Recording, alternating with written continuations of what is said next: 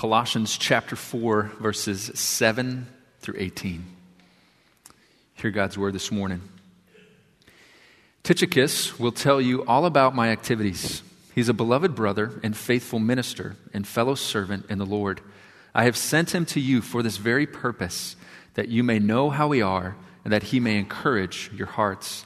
And with him, Onesimus, our faithful and beloved brother, who is one of you. They will tell you of everything that has taken place here. Aristarchus, my fellow prisoner, greets you, and Mark, the cousin of Barnabas, concerning whom you have received instructions. If he comes to you, welcome him. And Jesus, who is called Justus. These are the only men of the circumcision among my fellow workers for the kingdom of God, and they have been a comfort to me. Epaphras, who is one of you, a servant of Christ Jesus, greets you, always struggling on your behalf in his prayers, that you may stand mature and fully assured in all the will of God. For I bear him witness that he has worked hard for you, and for those in Laodicea and Hierapolis. Luke, the beloved physician, greets you, as does Demas. Give my greetings to the brothers at Laodicea and to Nympha and the church in her house. And when this letter has been read among you, have it also read in the church of the Laodiceans. And see that you also read the letter from Laodicea. And say to Archippus, see that you fulfill the ministry that you have received in the Lord.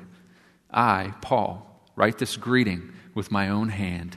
Remember my chains. Grace be with you. Amen. You may be seated.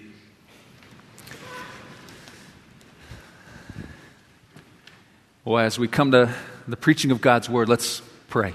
Go to the Lord in prayer.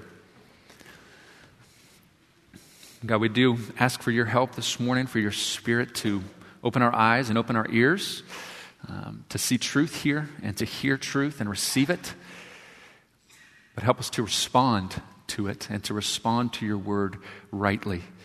So I pray that you would give us great clarity and insight this morning, that your word would come with power, and that your word would transform us so that we might live for you and walk for you in this world. And we pray this in Christ's name. Amen. Amen. Well, we are finishing our series in the book of Colossians. It's been a great summer together, looking at the preeminence of Christ all the way through the book of Colossians. And so we finish this out with Paul's greetings and final instructions to this church. And as I was thinking about some of the themes that come out of this passage, it's got me thinking about the realm and the world of health and exercise. And that's something that where you kind of feel like you always are hearing about a new diet, a new workout plan, a new gym, a new exercise that you need to be doing. And they're all, in a sense, to be an avenue to really help you find success in the world of health or in your exercise routine. And the message so often underneath that is that what you currently have or what you currently are doing is actually not enough. You need something else. You need this new exercise. You need this new diet. You need this new plan. Listen to this quote from a workout gym that I read. It says, if you're one of those people who have already built the habit of exercise, congratulations. It's now time to ask yourself, is your workout good enough? You might think, yeah, of course, exercise is exercise, right? I'm pretty sure it's enough. If you're seeing the results you want, you're probably right. But sometimes we keep doing the same exercise routine for a long time with little to show for it. And then he goes on to share 6 ways to see if your exercise, your workout is enough. And it's to cause this question, am I doing it right? Do I have what is right? Do I have enough currently? And as we've studied the book of Colossians, not in the world of health and fitness, but in the spiritual realm, our own spiritual lives, the Colossians were tempted with that same very question. They were hearing messages that caused them to wonder, is Jesus enough? Do I have enough with Jesus to grow? Do I have enough with Jesus to actually have spiritual maturity? And they were hearing messages or had pressure that if you only follow these rules, then you'll have fullness of maturity or full spiritual life. If you stay away from these certain things, if you worship on these days, if you do these traditions or mystical practices, then you will have full spiritual life. The underlying message is Christ is not enough. You need more. You need add-ons. So Paul writes this letter. And he's elevated Christ for us this summer as we've studied and as we looked through it. As our title says, the preeminence of Christ, because Paul is concerned with this church and he's concerned with Christians beyond. He's concerned with us that we would see Christ ultimately as enough. So as we come to the conclusion of the book of Colossians, it's also helpful just to think of where we have come and how Paul has elevated Jesus Christ above all things so that we would fix our gaze upon him. Think about chapter 1. What did Paul highlight with Jesus? Is he said he is the Lord of all creation. He is the head of the church. He is the one through whom we find reconciliation for God. This is Jesus. Chapter 2, we see his victory and power through the cross and his death, disarming the evil authorities and disarming sin. We see Jesus as the fulfillment of the law, that all of the law was just a shadow, but Jesus is truly the substance. And we see in chapter 3 the resurrection of Jesus and the wonderful life that he gives and the power that he gives to actually live a transformed life and putting to death the ways of sin and putting on the ways of Christ. And then we see towards the end of chapter 3 and into chapter 4 the wonderful and great power of Jesus to actually transform every relationship that we are in. With our church relationship, or the relationship in the body of Christ, in our family, in our workplaces, with the world around us, is that there is power in Christ to change and to transform how we live and how we treat one another and to transform our relationships. The preeminence of Christ, the sufficiency of Christ, the supremacy of Christ. For our salvation, Jesus is enough. For our spiritual life and growth, Jesus is enough. For our eternal hope, Jesus is enough. We have seen this message in the book of Colossians. For all that we need, Jesus is enough.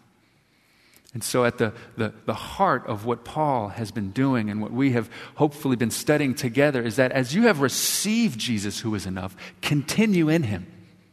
Walk in him. There's not something new that you need to do, but walk and continue in Christ and with Christ. That has been Paul's aim and his concern. And that's also included in his final words here. It's not just a list of names that maybe are a little hard to pronounce, but it's filled with greetings from this church and commentary on these people that are intended to help the church and also help us continue in Christ. That was Paul's aim in the whole book, also in this final conclusion.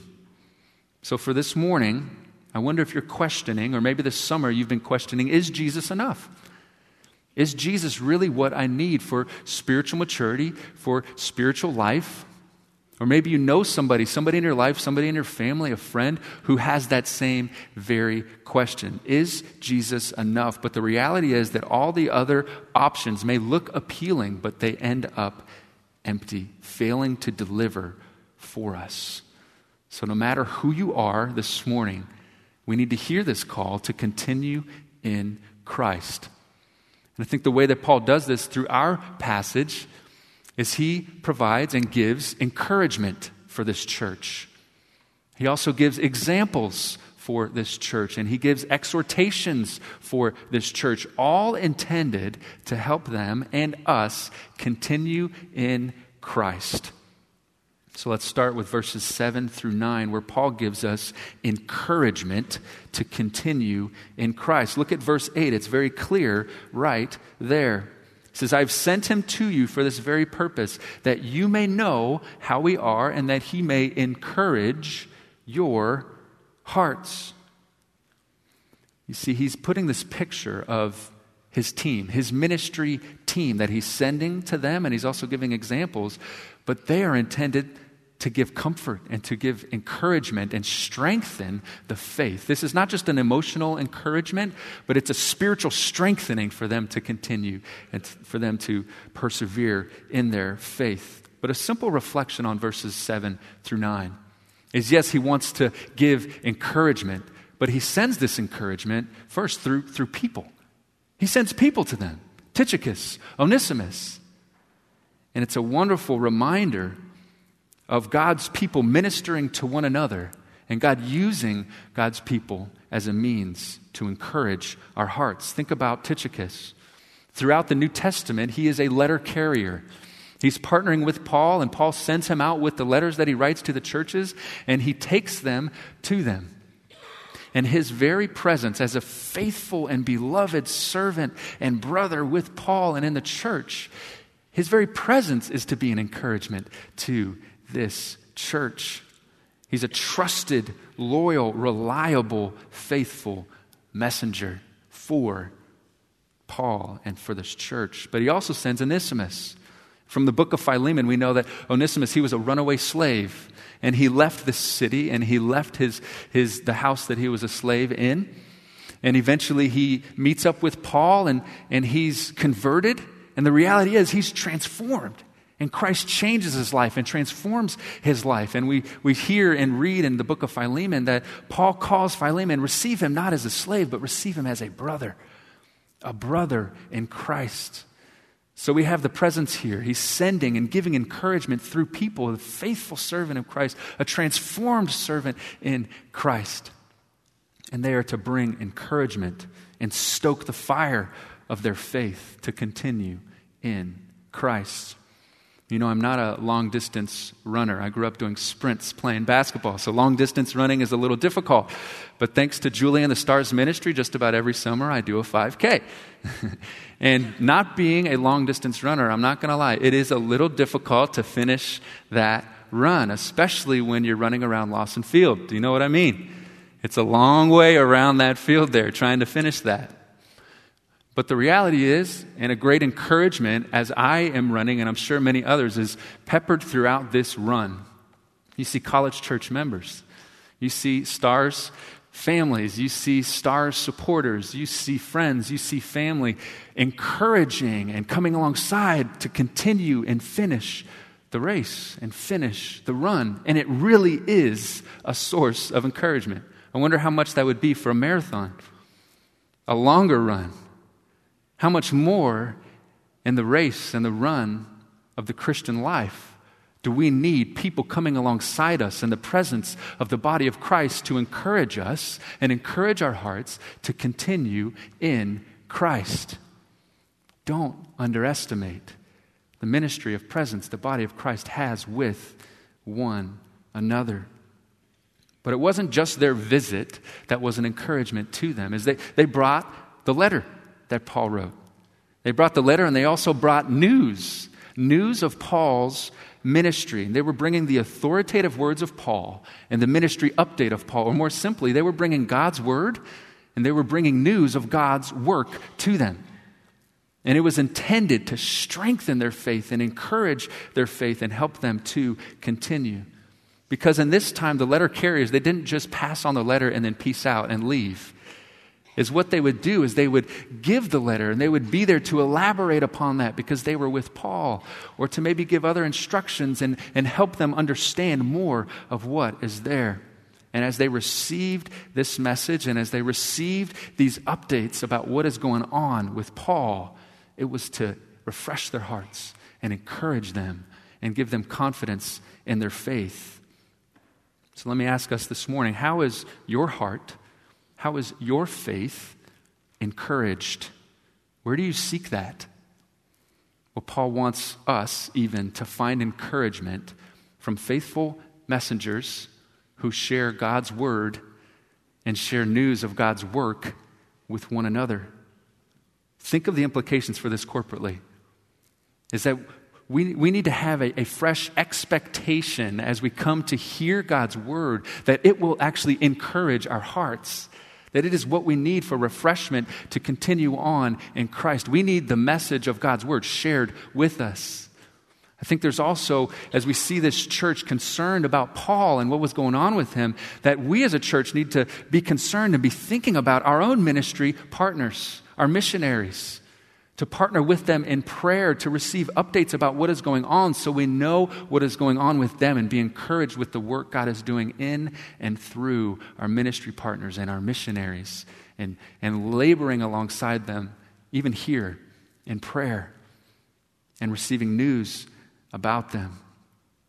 But I think there's also just a personal application for us, that as we are called to even share God's word and share God's work, what God is doing in and through us and around us with one another in personal relationship. Are we doing that?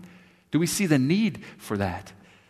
As we see this picture with Tychicus and Onesimus, who are messengers sharing God's word and sharing news of God's work to stir up the faith of the Colossians.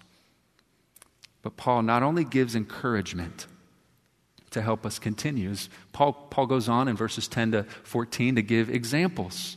He gives examples to breathe fresh confidence into this church. And we see the example of gospel partnership, and we see the example of fervent prayer with Paul's team. See, these are all co-workers and co-laborers with Paul in his mission. So Paul is the general, this ministry general in a sense, and he's behind bars, he's in chains, and yet these guys are the soldiers that are laboring with him, continuing this work and continuing this ministry and fighting and battling to advance the gospel along with Paul. And they give us a picture of gospel partnership. Look at verse 11 with me. Right, the second part of it says, "These are the only men of the circumcision among my fellow workers for the kingdom of God. They have been a comfort to me." These first three names that he describes, says these are Jews. The next three names that he describes, these are Gentiles. And what he is giving us a picture of is the wonderful and powerful unity that happens in and through Christ. You see, there is a dividing wall between Jews and between Gentiles. And he's putting this picture that Christ breaks through worldly distinctions, divisions, and worldly status and unites a new people to himself. He's already shared this with us. He says, in Christ, there is no Jew or Greek. In Christ, there is no circumcised or uncircumcised. In Christ, there is no barbarian, Scythian, slave, or free. But Christ is all and in all. Through Christ, he transcends. The gospel transcends these worldly distinctions and worldly barriers and brings about a unity that can only happen in Jesus. Because in this time, the Jews and the Gentiles, they were alienated from one another. They did not associate with one another, let alone partner with one another in what they were doing. This is also seen in the way that there was a description on the outer courtyard of the Jewish temple that warned the Gentiles that they would be to blame for their own death if they passed into the inner court of the Jewish people and the temple. They were separated, they were alienated, and hostile to one another. But God's heart all along, even going back to Abraham, was to bless the nations, to gather a people to himself from all the nations to praise him and be his people forever. See, through Christ, these dividing walls have been overcome and superseded, and he brings about a unity. Jews and Gentiles partnering together, laboring together for the advancement of the gospel. You see, this is a great hope to us that if you come to Christ, you're brought into the family of God, regardless of your social background, regardless of your ethnicity, regardless of your race, regardless of your status in the eyes of the world, is that you're brought into the family of God, into unity with God's people. How much do we need to hear this word today, in the last few months, the last few years, even this weekend, as we think about what's happened in Virginia? The horrible, sinful acts of racism and division. There is division still in our world today. And the church is not exempt from division. But there is hope and there is power in the gospel that transcends through the social divisions or ethnic divisions in our world. There is no room for racism or segregation or division in the body of Christ. Christ has purchased our unity, and Christ is bringing together a people for himself from all nations to love him and worship him and serve him and partner together. So it's a call to maintain the unity that we have in Christ, viewing one another as brothers and sisters in Christ, not seeing one another according to the worldly status or divisions that we have. And even those who are outside of Christ, seeing the value of people made in the image of God and wanting to call them to Christ and his gospel. So we have to ask ourselves, what is it that unites us? Is it our preferences? Is it our family? Is it our background? Is it our ethnicity?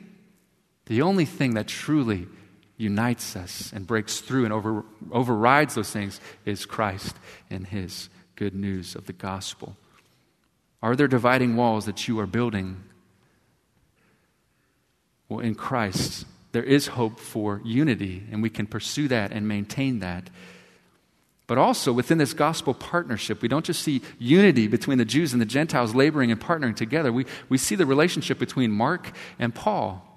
See, years earlier, Mark and Paul were also laboring together doing missionary journeys, but Mark had abandoned Paul on their missionary journey. And there was a rift between Paul and Barnabas, and they went separate ways. Barnabas and Mark went one way. Paul and Silas went another way. And we don't know all the details, but somehow these two have come together in reconciliation and are laboring together to advance the gospel. How many of you this morning need to be reminded of that picture? Just to receive the encouragement or confidence that the gospel can bring about that type of reconciliation. Or maybe you need to hear that challenge to pursue reconciliation yourself.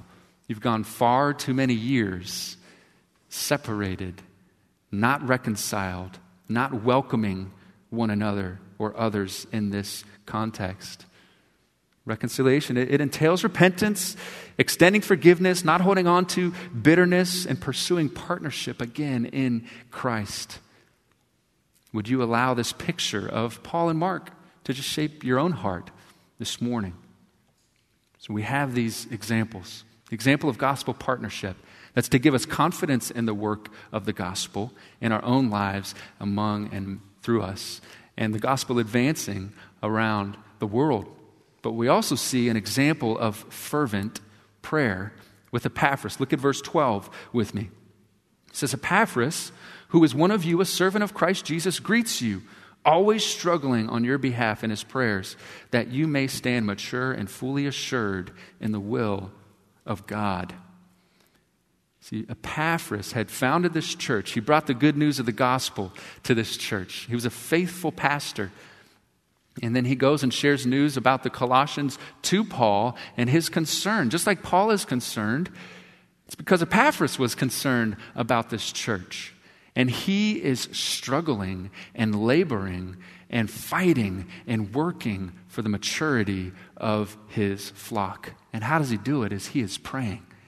He's struggling in his prayers so that they might grow into maturity and continue with Christ and hold fast to Jesus Christ.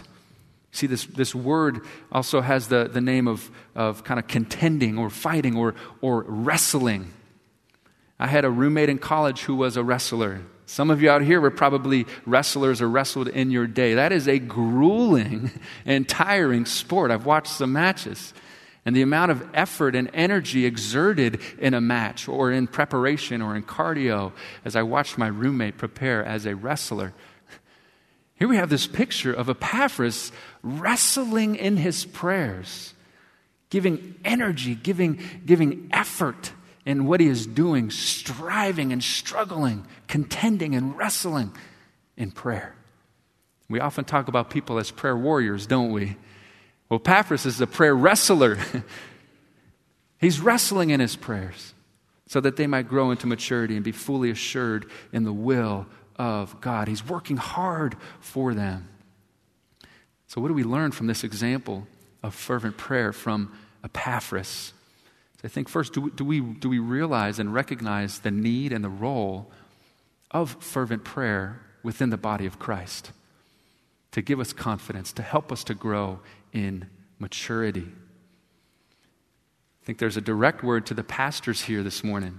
elders, ministry leaders here. Epaphras, he was the shepherd of this flock. And what was he doing? He was devoting himself to fervent wrestling in prayer for their growth and maturity. Is that what we are after? And I think that trickles down throughout the life of the church as well. Parents, are you wrestling in your prayers? Wrestling, striving in your prayers for your children's maturity, for your children's growth, or maybe their salvation. Ministry leaders, some of you are small group leaders, some of you are HIAX leaders, some of you are children's workers. Are you struggling and wrestling in your prayers for those that you are caring for and shepherding? Is that how you pray for your friends, your coworkers, the ministries here at College Church? One pastor called it Epaphras effort. Are we giving Epaphras effort in our prayers? From the leadership all the way down, trickling throughout the life of the church. So Paul provides encouragement to help us continue. He provides these examples to give us encouragement and confidence so that we might continue in Christ. But finally, he gives some exhortations to help us continue in Christ. After they've received these greetings, he says, okay, greet these other churches. Greet the church at Laodicea, greet Nympha and the church that meets in her house. And then he brings their attention to the letters. He says, read the letters in verse 16. He says, when it's read among you, have it also read among the church of the Laodiceans, and see that you also read the letter from Laodicea. See, we don't know what this other letter was. It was most likely lost at some point. We have no record of it. But what Paul is highlighting here is the priority of the apostolic testimony and apostolic witness that needs to be foundational and central in the life of these churches. It's the exhortation, keep the scriptures central. Keep this message central. Otherwise, you'll start to be tempted to think Christ is not enough. You'll start to crumble. You'll start to fade away. Unless the scriptures, the apostolic witness, and the rest of God's word is central in the life of the church. I read about 20,000 homes or so in the 1980s that were built in the Northeast with concrete that was actually bad concrete, poor concrete. And over time, what has happened is that foundation has started to crack, and many of these homes have become unlivable because the foundation was off and the foundation was wrong. There was a man who built his house on the rock, and when the storms came, the house stood. There was a man who built his house on the sand, and when the storms came, his house fell. The church needs the scriptures to be central for its longevity, for its health, to guard against false teaching, and to help the church continue on in Christ. It must be guarded and received and read and passed on. This is the importance of why when we come together corporately, we hear God's word, we read God's word, we pray God's word, we sing songs. It's keeping God's word central so that it might dwell among us and strengthen us and keep us going. Is the word central in your small group? Is the word central in your family life? Is the word central in your own life personally? We must build upon the foundation, the true and strong foundation of God's word. But now verse 17, why does Paul mention this word to Archippus? See that you say to him, fulfill your ministry that you have in the Lord. See, I believe Paul is reiterating that not only does the church need the scriptures, but the church needs faithful ministers. See, they exhort him to fulfill his ministry. This is not just for his own good, it's for the good of the church, for the longevity and the health and the continuation of this church, is that they need faithful ministers who are fulfilling their calling and fulfilling what God has called them to do, this gospel ministry. So, church, College Church, do you see your own role in helping the ministers and gospel ministers and pastors here continuing their faithful ministry and helping them to be faithful in what they've been called to do, not just for their sake, but for the health of this congregation? The church needs faithful pastors, and pastors need faithful support from the church. So are we ready to respond to these exhortations as we hear them from Paul? One other thing to note that I think helps us see the gravity of hearing these exhortations is the presence of Demas and the presence of the church of Laodicea here in our own text. You see, a few years later, Demas would be described as one who deserts Paul. Here he is alongside with this team, but down the road he deserts Paul. The church of Laodicea that Paul is mentioning here in the book of Revelation, Jesus is sending this word saying, "You are neither hot nor cold, you're lukewarm. I'm about to spit you out of my mouth. You need to repent." This call to the church of the Laodiceans. And they're present here in our own text, and it should make us be alert to say we need to hear and receive the words that Paul is saying here. We must keep the Scripture central. We need faithful ministers. We need to hear this encouraging word from Paul. And we ultimately need to keep Christ preeminent over all things in our life to help us continue. So Paul's concern, it was evidenced in how he gave encouragement here, he gives examples here, he gives exhortations. His concern so that they would continue in Christ, so that they would follow in the same path. And that's what we've been doing all summer. We've been looking at Christ and His work and His power to change and transform. We've seen that Jesus is above all things, the head of the church, Lord of all creation, the one who reconciles us to God. There is no other way. The one who has power over sin, power over the evil authorities, power over darkness, victory over them through His death. The one who is the substance of all of the law. They were all a shadow, but He is the substance. He is the real deal. Through His resurrection comes life. Through His resurrection and His presence in our life comes transformation. To actually put sin to death. Have you heard that message this summer? Have you seen the power of Christ to transform our relationships? Have you heard that message? Have you seen Christ elevated above all things as the one who is worthy, as the one who has power, as the one who can change? There is nothing we can add on to Christ. Him alone. He is enough.